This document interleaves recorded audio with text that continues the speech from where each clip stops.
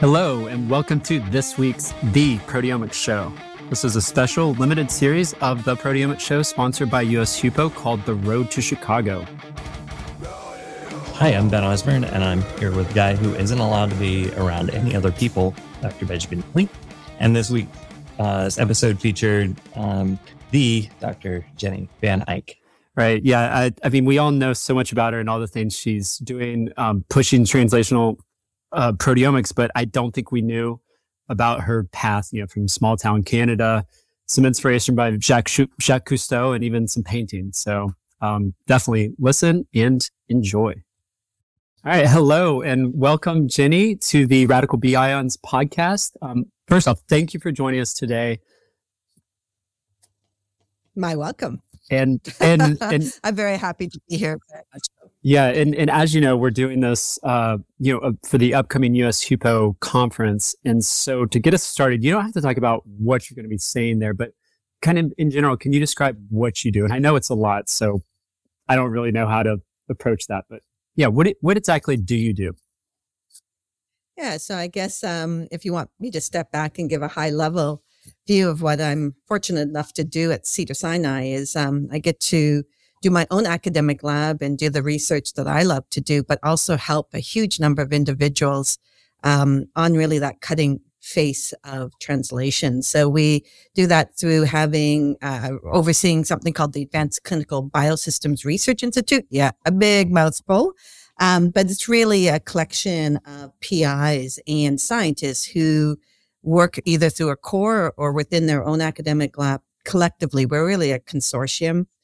We share our mass specs, we share our bioinformatics team, along with an academic core. And then we also have the precision biomarker labs, which is a commercial, kind of an outward commercial facing entity that's really going to help translate and we hope get biomarkers into the clinic. And it has 3 labs, a discovery lab, translation lab, and soon to be open clinical CLIA lab, which is part of Cedars, but is its own independent lab. So really it's these different components that go together. And it sounds a little complicated, but the essence is that we think proteomics is tough to do. We think proteomics is essential for medicine.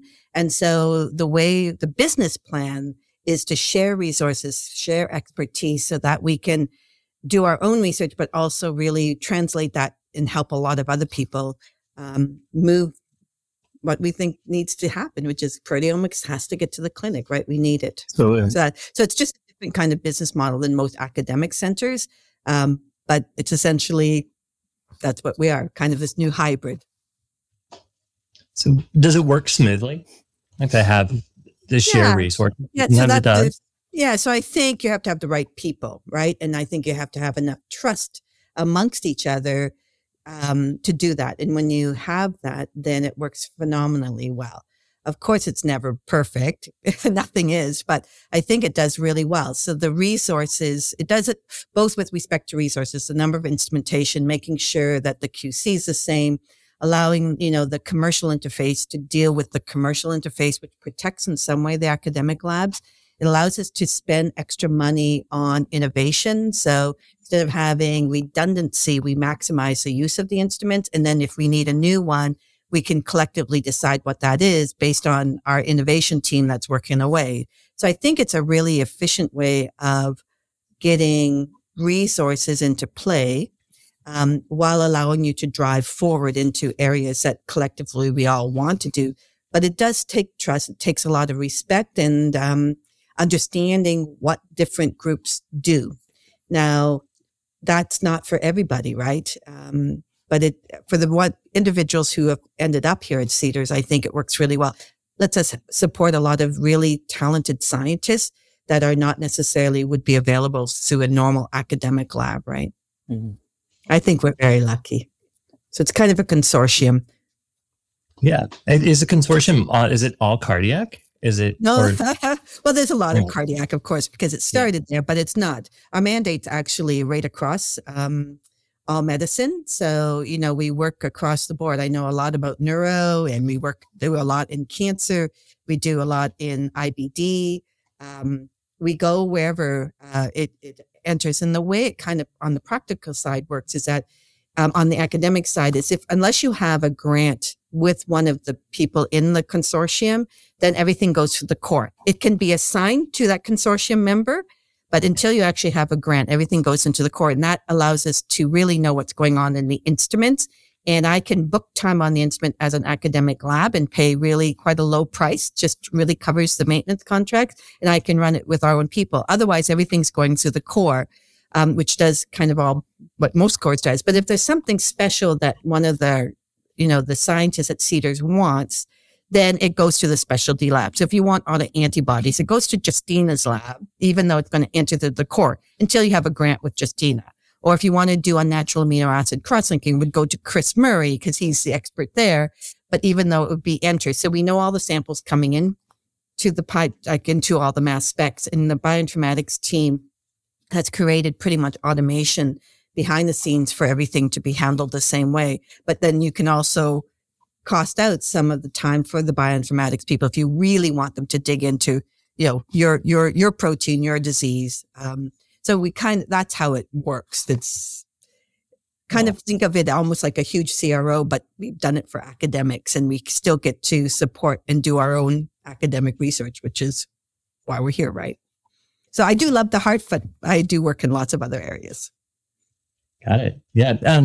How do you get to that level? It's like, it sounds like there's a critical mass of expertise there that because it's hard to find people in proteomics. It's hard to find people in proteomics in kind of the same geographic area sometimes. Yeah. So, I think I'm older, so I've been around for a while. So I've been tracking people. So some of them, of course, came through my lab as postdocs, right? And then, they merged and could have gone pretty much anywhere, but they also believe in this kind of new way of thinking about how to do proteomics and how to make, a proteomic system work in an academic situation. I mean, proteomics is so many technologies and so many expertise and so much is required to answer a question. So I think for me, putting the question first, we then had to figure out how do you do that without going crazy? And how do you support young PIs who shouldn't necessarily be running cores, should be allowed to build their own research, but yet we need to support them. So kind of putting all those things together is where ACBR, that's its short form, came into being. And there was another component to that. And that was how do you work with industry, right? So I am a believer that you need to work with industry to help produce instruments and software and whatever, that's going to really help our field. And once it's in there, if you can then spread it across. So if you worked really hard, as you did, for example, getting some of the single cell technologies up, well, it's really good if you can then use it for lots of other fields, right? Not just, neuro or not just heart. So we wanted to be able to, so ACBR also allowed us to work more closely with, companies in that kind of format and they like it because once they get it working in heart, they can now translate it to neuro, or if we get it working in neuro, you can translate it to IBD, depending on the cohorts and the PIs, so the clinician scientists that we work with. And I can see where that would be a huge advantage because a lot of times, at least here, sometimes they start a collaboration agreement with a company and it all seems like it makes sense and it never ever gets through paperwork. Is it a little better because you have that window in? Is it easier to expedite and set up those agreements? Yeah, but I also think it's Cedars. So I think Cedars is not a typical university. We do have a PhD program. Obviously, we do a lot of residency. We're not a medical school and we're not a typical university. We are a hospital system, not just even a hospital, many hospitals, many different ways the medical system works. And because of that, it takes research very seriously, but it does in the place where it's translation. It really is where the rubber meets the road. This is where if you have a biomarker and you want to get it to clinic, this is probably one of the places you could do it. If you really wanted to be running high throughput drug screens using proteomics or single cell, probably, but it's not good for other parts of academic science. This is not where you might want to work on Drosophila. That would be a hard sell here. But because the PIs who are here, the PhDs and the chemists and the bioinformatics people really believe in this giving back to medicine and changing medicine. And that's what drives it and why it works here. if we deviated from that, I don't think it would work as well. But I think this model could work well at Hopkins. I do think it could work well in the government. I do think it's a way, when you think about proteomics and how you run a business model to make it efficient, I think it has a lot that could be gained as a model system, and then you adapt it. So I think having just a few people in a university situation, trying to on their own do proteomics, I think it's hard to get that to reach out to everybody, because everyone comes in here with a very specific question they want. And how can one lab address that? I mean, if it happens to be in your exact area of technology, sure, but that's not how proteomics works, right? Proteomics is after the question for most of us, not everyone, of course. And so doing that, I think, is a way to share the burden and allow you to be at the cutting edge. Who knows, right? It's an experiment. I mean, I think it's an incredible business model is an experiment. We'll see. But I do think it allows us to be efficient. Yeah, no, absolutely. I mean, we have a medical university here in Charleston. I think you can almost feel that model, but not really. Like, I'm sure if they could, they would. But something that I don't think I've ever heard you say, probably because I've missed it, but so as you have this like quasi CRO, you mentioned this like innovation team. Are these people that just kind of have some of their time directed towards horizon scanning? Like, how would you describe that team and how you created it? Yeah, so it kind of came from the concept that you see with clinician scientists. So clinician scientists, they essentially have to buy out their time from the clinical side to do the research side, right? So the idea, that was part of the idea. And then part of the idea, of course, is that proteomics, there is stuff that's now pretty robust and can just be done, but there's lots of innovation that needs to be done. And so we decided that we should have some money put aside where we could buy time, instrument time and people's time from the staff scientists that allowed us to really direct it. And it also kind of forced us to, as a group, to say, okay, what do we think is the most important thing that we're going to do? Not just what Jenny wants, but as a group, where do we see proteomics as a science going here at Cedars that would allow us to develop? And it allowed us to develop for several years a single cell. It gave us some people's time, some money for resources. It's allowing us to do this iPSC-derived organoids on a large scale where we're doing, allows us to work with industry without having to just get them to pay for it. So it is really run by a few individuals, and they do it. You can apply within our group. If you have an idea, you can apply for it. It's still not as probably as robust as I'd like it to be. But I think it's working quite well. It worked really well for single cell. It's worked really well where we're doing work using genetic tools and then onto mass spec, for PTMs. And it's worked really well for the ECHO-MS system that we have, with SCIEX. Yeah. I mean, so you mentioned like with single cells, so you're kind of, you had mentioned like a couple years or so, but then do you also, how much of that mentality like this, of the Valley of like fail fast? Or is it really like, here's some time, just kind of plod along? Yeah, no, it's really, here's some time. Yes. So the way, this has evolved over time, and I think it's getting even better, is that we track every sample coming into our mass specs, and it's assigned either to, let's say, a postdoc, because they're doing their own work, or to one of our sample prep team. And then that gets sent to our mass spec team. And then if I need my own people to get on the mass spec, I book time. So that's all tracked. So we track, and because of that, we also know how much everything pretty much costs us, meaning globally as a group. So when we say, oh, we think this should be done, okay, we start to book that time out for individuals, and we move people to allow them time. So each of our sample prep guys, scientists, even though, for example, they're doing sample prep, one of them, for example, is in charge with new automation. So our new automation on the ECHO system, new programs going up on our i7, they're responsible for that. Another one of them is really involved heavily in trying to get this whole, 96 cells, cells growing on a plate through a whole system, totally hands off with perturbations. They're in charge of that. So they get to have 30 to 50% of the time, depending on who they are, to work on that. And the rest of the time, they're doing the other work. And we keep track of that. Man, it really is cool to hear about it. I really feel like we could take an hour to just learn about all the things in your lab.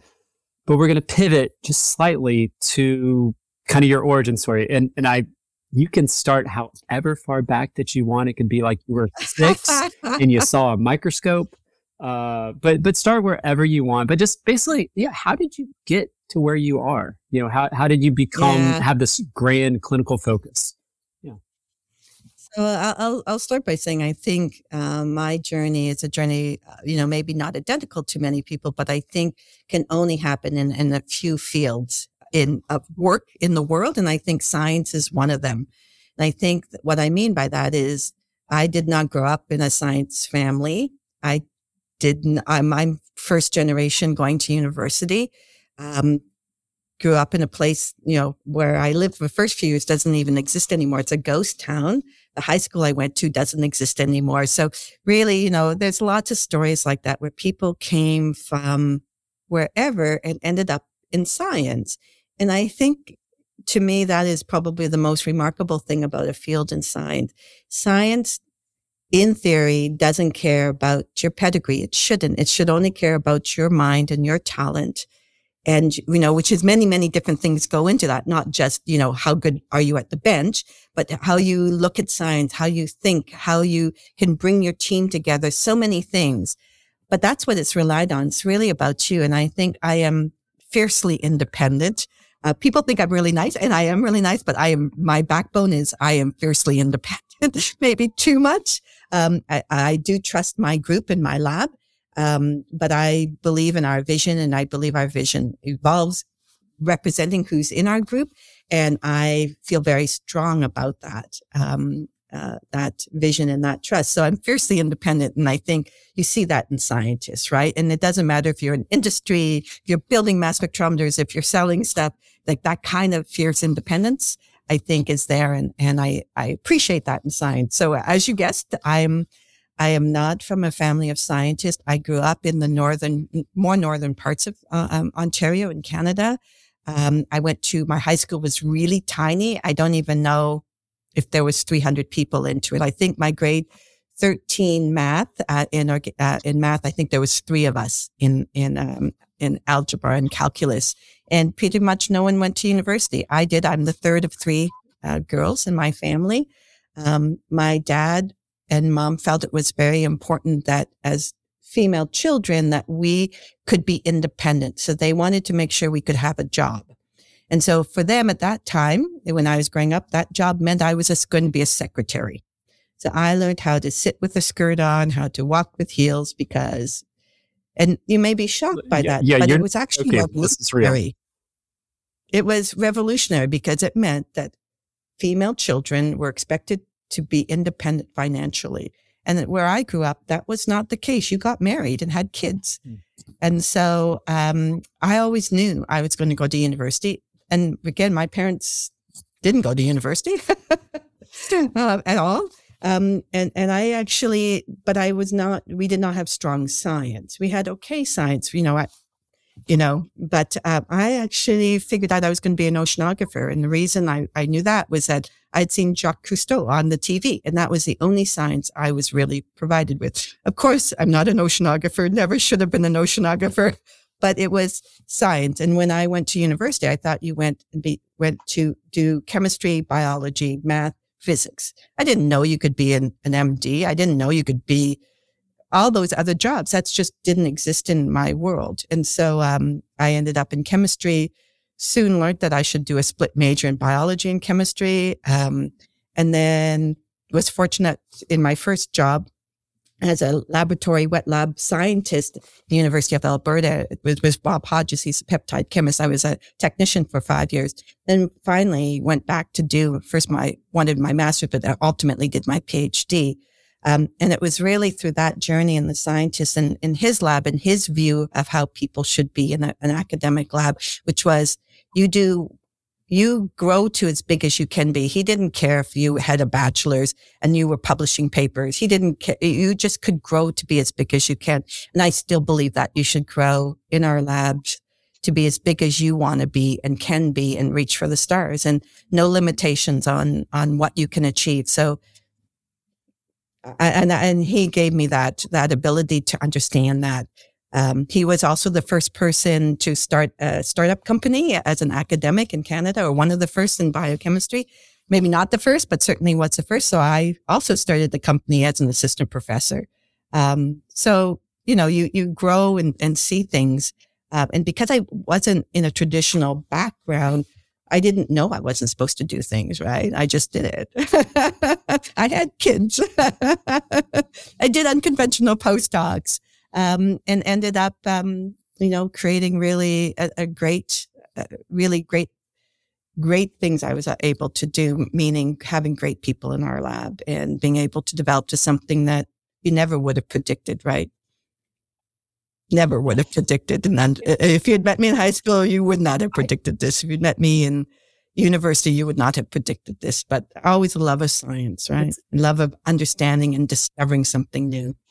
No, it's funny you say that, because, we've had quite a few people on, and everyone has mostly this very circuitous, weird way that they've gotten where they are. And I thought it was because it was proteomics and it was emerging. It's a pretty new field and it's, multidisciplinary. But I think what you're saying makes a lot more sense. Is science doesn't care about your pedigree, right? Like maybe that's just what it is. I really had not thought about that until you just said it.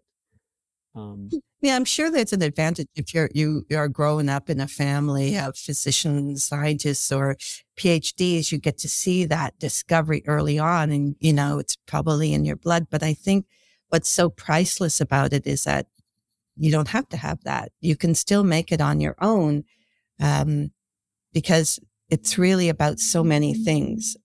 And I feel very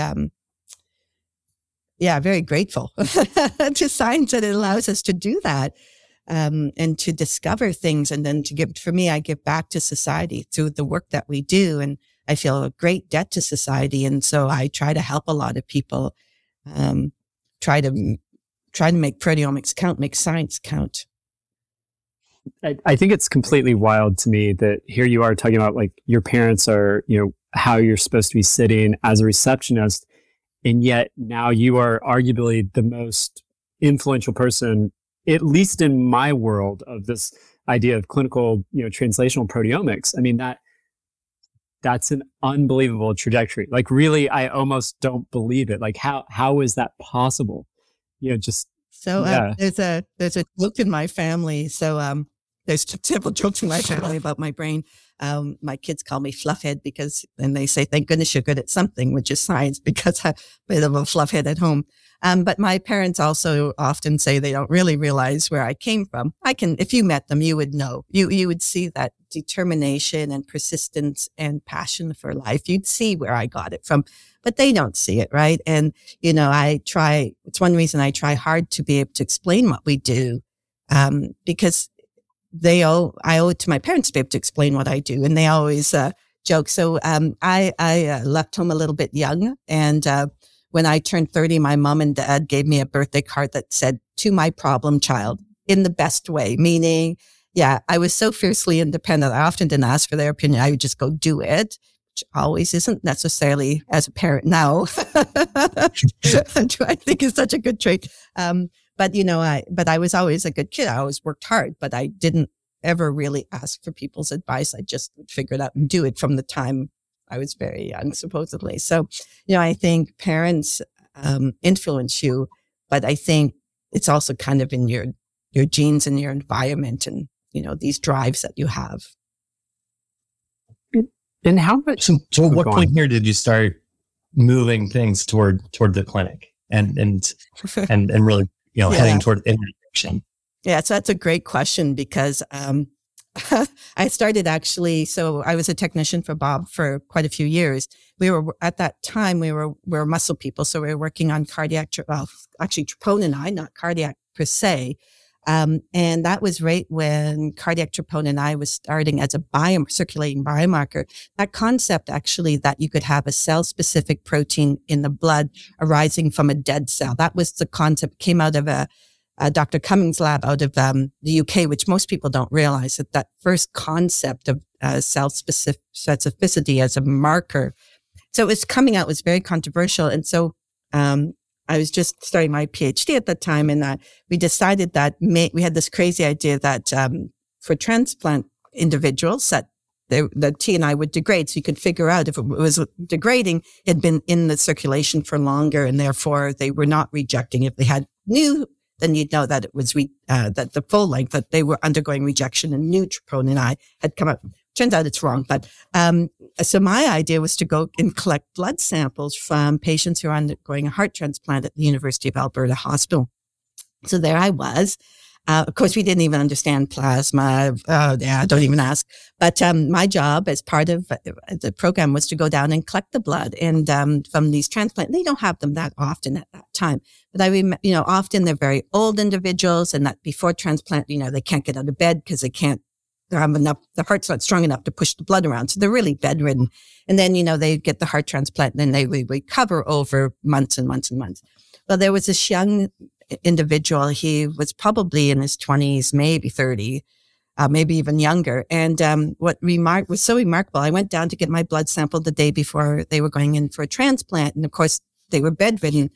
What was so remarkable and still remains obviously to me today is that the day after transplant, maybe it was 2 days after, but right after, he was up and walking to the bathroom. And I thought, wow, the power of medicine, that this person who had been bedridden to now being able to walk 2 days later, if we could understand that recovery of the body so fast, like they were so sick, but then you get it right and they're back. I wanted to understand how you could do that biologically. So that was one of my first, understanding that when we say, we're doing this work in science because we want to make, this disease better. As a PhD and doing my, peptide chemistry, that was still very far away. But when I saw that, I thought, I want to be there. I want to be doing that. I want to be making sure that we are helping individuals. And because TNI was taken off as a biomarker and we were working on it as biochemists, we actually could help a lot in the development of the correct assays that are still used today. We helped a lot of companies early on to find actually what was the circulating form of cardiac troponin I.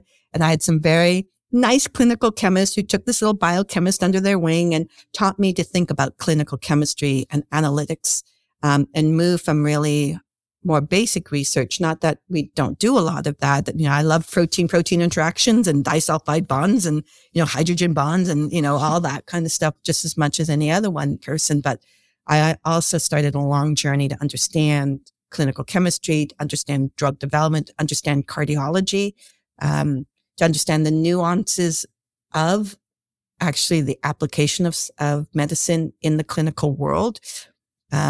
Understand what's known and what's not known. So it's been a lifetime of journey since then, right?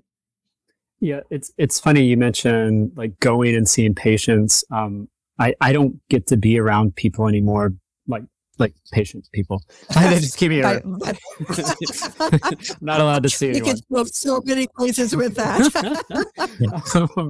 Yeah, they just locked me in a room. No, but that was my favorite thing when I was at the medical university is like on lunch break, you would go and you would see like patients eating lunch, sometimes really sick, sometimes not really sick. And for me, that's so, it was motivational. Like every moment, every day you have that, whether or not like what I'm doing was helping that. But it's crazy for you though, to go back to like current day is that, you're running these labs. You're about to have a CLIA proteomics lab at Cedars. You can really say, I'm helping these people, like right there, this number of people, right?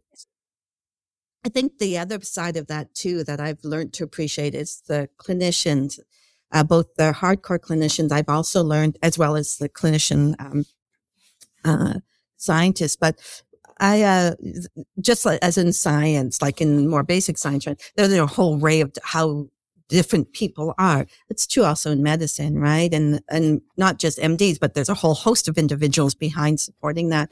And, I think a lot of them have spent a lot of time with me, from surgeons to understanding when nurse practitioners come in. And I've learned that there are some physicians who are just the most phenomenal diagnostics. I work with the Center for Undiagnosed Patients here. And also when I was at Hopkins, there were some individuals who are the most remarkable physicians. And I always thought, some of them are in pediatrics. I thought, if my child was ever sick, these are the people I would want to be looking at. Because not only do they look after the child, they look after the parents so that they can understand what's going on. And there's just such a talent to doing that. And then there's, all kinds within that, people who are able to do both the clinical side and basic research or clinical translational research. And I think, how can they do that? So you meet the most remarkable individuals throughout your career, right? And so I think it's the patients. I think it's the physicians. It's the nurses that I get to work with. People who are just committed to well-being of humanity, right? Absolutely. Yeah. Yeah. No. That's one of the benefits of where I'm at. It's the inspiration, and then if you can actually get samples from the clinic to you because of the university gap, right? Doing the consent. Oh yeah. Gosh. So I hate to pivot from this, to be honest, but and it's okay if you're always in the lab. Some people are always in the lab, but if you aren't always in the lab, what are you doing? For fun or elsewhere? Yeah. So I think I'll say several things. One is I love, I'm a swimmer. So in the summer, well, actually spring and fall now that I'm in LA, I swim. I love water. Water just makes me calm. But I'm also a hiker. So mountains also make me calm. So I'm an outdoor person. During COVID, my office was my backyard. I had a table out there and I sat through COVID for most of it in my backyard. I still sit out there. In the winter, I put a blanket on my lap. I'm an outdoor person, and I think that comes from my roots. So we hike a lot. We have a dog, and we hike in the mountains a lot. Well, I have grandkids. They're all outdoor people. My kids are outdoor people. So when we visit them, what do? We go hiking, walking, skiing, cross-country skiing, playing in the snow. We're outdoor people. I think on the intellectual side, I read so much. I have always been a reader. I have a weird kind of brain of how I read. I essentially took a long time to figure it out. I'm an incredibly fast reader, and I read based on shape of a word. So I actually only see the first and the last letter and then the shape, which is one reason I'm a really bad speller. People who know me will know I'll send fast emails and they'll go, I don't even know what she said because the words, they're not even words. So because of that, I can read and absorb things incredibly fast. It's just how my brain works. So big reader. And then the other one I think is, I used to paint a lot. I'm painting less than I used to do. And you see that also with a lot of scientists. People think scientists are so analytical, and it's not that we're not, but you also often see the super creative side, right? This ability to see data in space, being able to connect stuff. I know a lot of scientists who are amazing in arts, right? And I think arts and science are very, very close.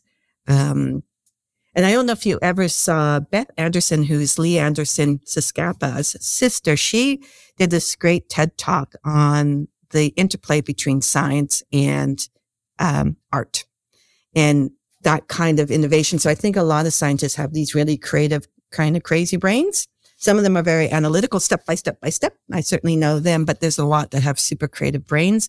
Mine's definitely the super creative brain. And so I love to create things, and I sometimes have to just paint. I'll get this feeling that there's this thing I have to put down, and I'll think about it a long time, kind of like when you're writing a paper or a grant or something like that, and you just have to get it out, and I'll have to just go paint or do embroidery or do whatever it is that I need to do to be able to do it. So I can tell you, I have a 10, a 7, and a 5-year-old. My drawing skills are under 7. That's I'm great. I love that we're all creative, but that's not my language. Well, if you heard me singing, you would say the same thing too. So, now you mentioned swimming. Are you talking like open water or lap swimming? yeah, unfortunately in LA, not unfortunately, I'm fortunate to have a swimmable pool in my backyard, so I can do it here. But of course, growing up, it was outdoor lakes, mainly lakes, not so much ocean because Northern Ontario is lakes. So I love swimming in fresh water. That just makes my heart sing. But chlorinated water or salt water is fine too. So No, I love too, like the whole, the word shape thing. I recently kind of had a deep dive into the science of reading, and like, you think like, oh, they know how that works. And like, they don't. And I think it was this woman from New Zealand, right, like 30 years ago. And that was kind of her ideas. Like, people saw the first letter and then they kind of went with it. But I've never actually met someone like that, or that I know of, right? I mean, who knows? Like, so it's funny because how I remember data is I'm visual. So I will remember a graph or something that someone published, may not remember the person's name, may not remember. I will remember that graph and can be able to draw it out exactly and why it impacted how I think. That can go back to the very first structure I saw, where, you put your eyes together and became three-dimensional. It was in chemistry. I still remember that. I could draw it out for you, exactly what that structure looked like. So I'm very, very visual. And it took one of the skills it made me learn is how to be able to talk. So I have to actually slow my brain down when I give talks, so that I can put a whole full sentence together. My brain will go too fast. So I have to stop and slow my brain down so I can communicate. Same thing when I write. To write properly, I would have to slow my brain down in order to type. Otherwise, I miss words because my brain's already skipped forward, right? So, this is part of the learning, right? You learn how you work best. Do you ever, because we're just going off the tangent here, do you ever, like, while you're talking, like, almost let your mouth keep talking while you're doing something else? So my because I do this like I kind of go somewhere else. Yeah. So I actually think I'm a pretty good multitasker. My family will say I'm not. But what I am really good, and I think why they say that is I can zone into something. So when I'm concentrating, the world could be exploding and I will not know because I'm so zoned into the thing. And I think that was part of me getting an advantage to be able to have such deep concentration. As I get older, that concentration skill becomes a little bit less. But I think that's why I think I can do multitasking, because I can zone in and then I can zone out. My kids just say I'm not looking at them, right? I love them to bits. They help me become real, right? And humble. Just as your friends should help you do, right? They help you keep a bearing on reality. Absolutely. Or shut me in a room. Yeah. We know we're not allowed to talk to people. You've already said that. This is really where I am. That's why I'm not at work. No, that's, I mean, again, I love this whole, because again, we've been asking people and everyone has something that allows them to kind of, find the outlet, but also find the recharge. And so it's been fun to ask everyone. Yeah, I think that's part of it too. I mean, I think what we do is stressful, and I think you don't get trained necessarily how to handle all the different kinds of stress during your training. And I think for me, I obviously pushed myself really hard. I work long hours, and when grants are due, you get fixated or stuff like that. And I think part of the journey is learning what you can and cannot do, right? And I always said, my husband said, well, take more time. I'm like, why are you fixating on the grant? Well, for me, if I don't do my best on my grant let's say I'm not successful and have to let someone go, I have to know for myself I tried my hardest. That's just who I am. I just can't live with myself otherwise. So that to me is a non-negotiable. So the question is learning what's negotiable and not negotiable for yourself in your career. And then when you're close to a breaking point, you have to know that and just say, nope, I need my time. And knowing to allow people in your lab to do that they realize that they have to figure it out for themselves, that you can't break and you can't make people get broken, but we also have responsibilities, right? So understanding that, I think, is really hard. And I think but they don't teach you. Nobody teaches you that, or even that you have to do that, right? Yeah, you can't be broken in doing science. Like you're good to nobody. That's kind of what I always tell people. I think we had this discussion the other day. Like if you broke yourself doing it, that's great, but like you're done for the next ever. So don't do it. And I think, well, for me, the big one for me was learning I could rely on other people. That for me was one of my big ones that I had to figure out and accept and understand that I can't do everything.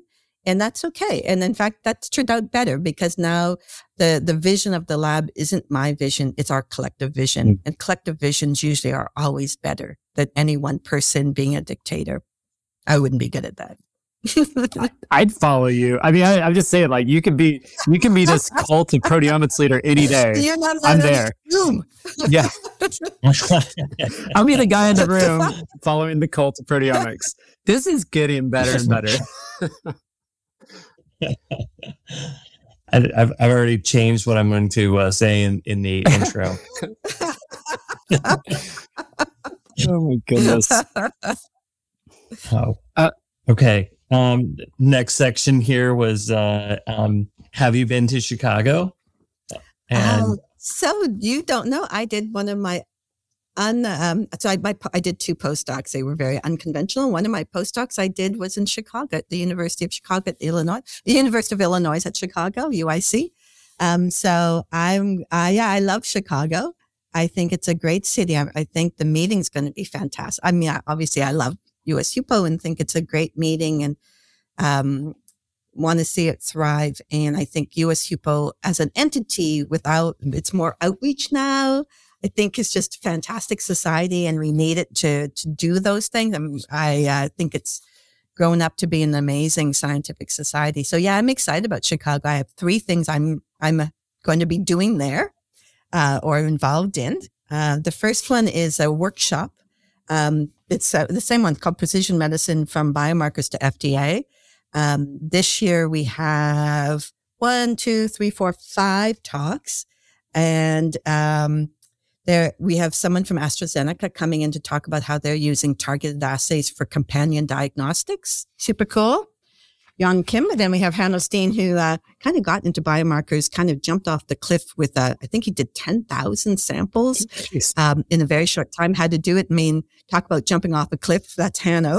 And then we have Wei Zhu, who I've been working with as part of a consortium for NIDDK to make targeted assays for proteins of interest in obesity. And they have some really nice targeted assays. And then we have Annie Mardell, who's from our precision biomarker lab, who has been working with Andy Hofnager's lab to get a insulin C-peptide clinical lab assay up, and soon a glucagon out of, this is Mike McCoss and Andy's group, but they've translated it over from their lab to both P&L and our lab, and it will go into our clinical lab. And the journey from having a nice research grade assay to actually getting one that's ready for clinic and is a journey that everyone should hear about, because it's a journey that will make it so that when you do discovery, you will be really precise. When you understand what's involved in that next step down the thing, you will change your life. And then we have Natalie Agar and her super cool imaging stuff, where they have actually a surgical suite set up for her system to be doing mass spectrometry, which is, I mean, I think Natalie's amazing. So I think that will be the speakers. And then John Yates and I are going to be the moderators. So that's always going to be fun. We always batter around and play off each other. So I think that will be fun. Hope people come to that. Then I'm doing a parallel session with Andy Tao on precision medicine, which will be, of course, Andy's awesome. It'll be fun. And then finally, I have a poster. I'm one of the 26 PIs who put in a poster. My poster got accepted. Yay. And I had to, when I made my poster abstract, it's a little different. I actually had to click other because it doesn't fit into any of the things. So my poster's about lessons I've learned in how you move from a small lab to a medium-sized lab and from a medium-sized lab to a big lab. So I don't know. It may be really weird. It'll be great. But it will be kind of, those things that you don't get talk about. So it's not, it's about science, but it's not about science. So we'll see. I'm excited that PIs are doing posters. I can hardly wait for my flash talk, lightning talk. I've been trying to think how I can, outdo it, out advertise it. I get to MC it again for one of the days. Right. I don't think I get to do both, but me and Renee, and I am so excited because it's going to be so good. Other societies have tried to do those types of but no one does it as well as US HUPO. Last year's was so much fun. So much fun and had so much energy. And then, everyone poured into the poster sessions and, US HUPO has it right. And they're just a blast. And I think it's a super important message to have it that everyone should be giving posters and oral talks, that they're all science. There's not one better than another. And I think, they're just different ways of presenting science. So I'm excited. We'll see how my poster goes. I was scared there for a second that you'd already made yours because I forgot what my abstract was on. I don't even know. I've been trying to think. So what am I really going to put in the poster? Right. How do you do that again?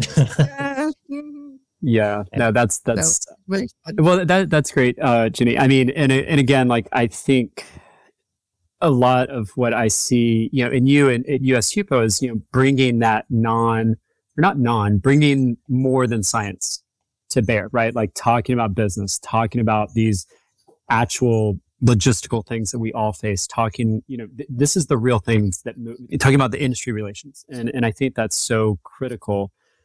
In addition to, of course, your huge visions that every time you talk, I want to stand up and clap. But it's really great. That's and I can't tell you how excited I am about the talks about moving things actually into the clinic. I don't know if you saw the survey that went out, and a lot of proteomics people chose that clinical science or clinical research was anything that used a human sample. It was the majority of responses. Yeah. So it's interesting people say that. So it is true. Obviously, human samples are important, but preclinical models are not humans. At least we're trying to make it so it's not humans. But that's where iPSCs work, and that's where, in cardiology, pig models, pigs actually have the best hearts compared to humans. And, to me, it's all more about the question, right? And I think one of the things probably I'm most proud about my lab is that no matter who you talk to, all of them will have a reason why they're here to do, and how what they do will impact medicine. And they know that route, even doesn't matter what they're doing, that they understand that they have a role to play in that route, to getting it into helping patients and helping clinicians do their jobs they're supposed to do. Right. So that's great. Yeah. It's fun. Great. Life is remarkable. This was so much fun, Jenny. My pleasure. Absolutely. Well, you two are so great. Well, I'm so happy you're involved in US HUPO. It just makes it so much better. Yeah, I think we're happy to be here until they lock me back in the room. But so Jenny, thank you so much for coming today. It was my pleasure. Obviously a blast. So real fast, some credits. The views that were expressed are solely ours. We want to do a big thank you to US HUPO for sponsoring this podcast. You haven't heard it, but there's a song, lead in, lead out song by Johannes. Thank you. Kaylee Kirkwood for our artwork. And anyone who's listening, please like and subscribe and thumbs up or whatever it is so that you know when a new one comes out, because there's a bunch more still to come. So thank you again, Jenny, and we'll see you in Chicago. We'll see you in Chicago. For sure. Take care, everyone. Have a great day.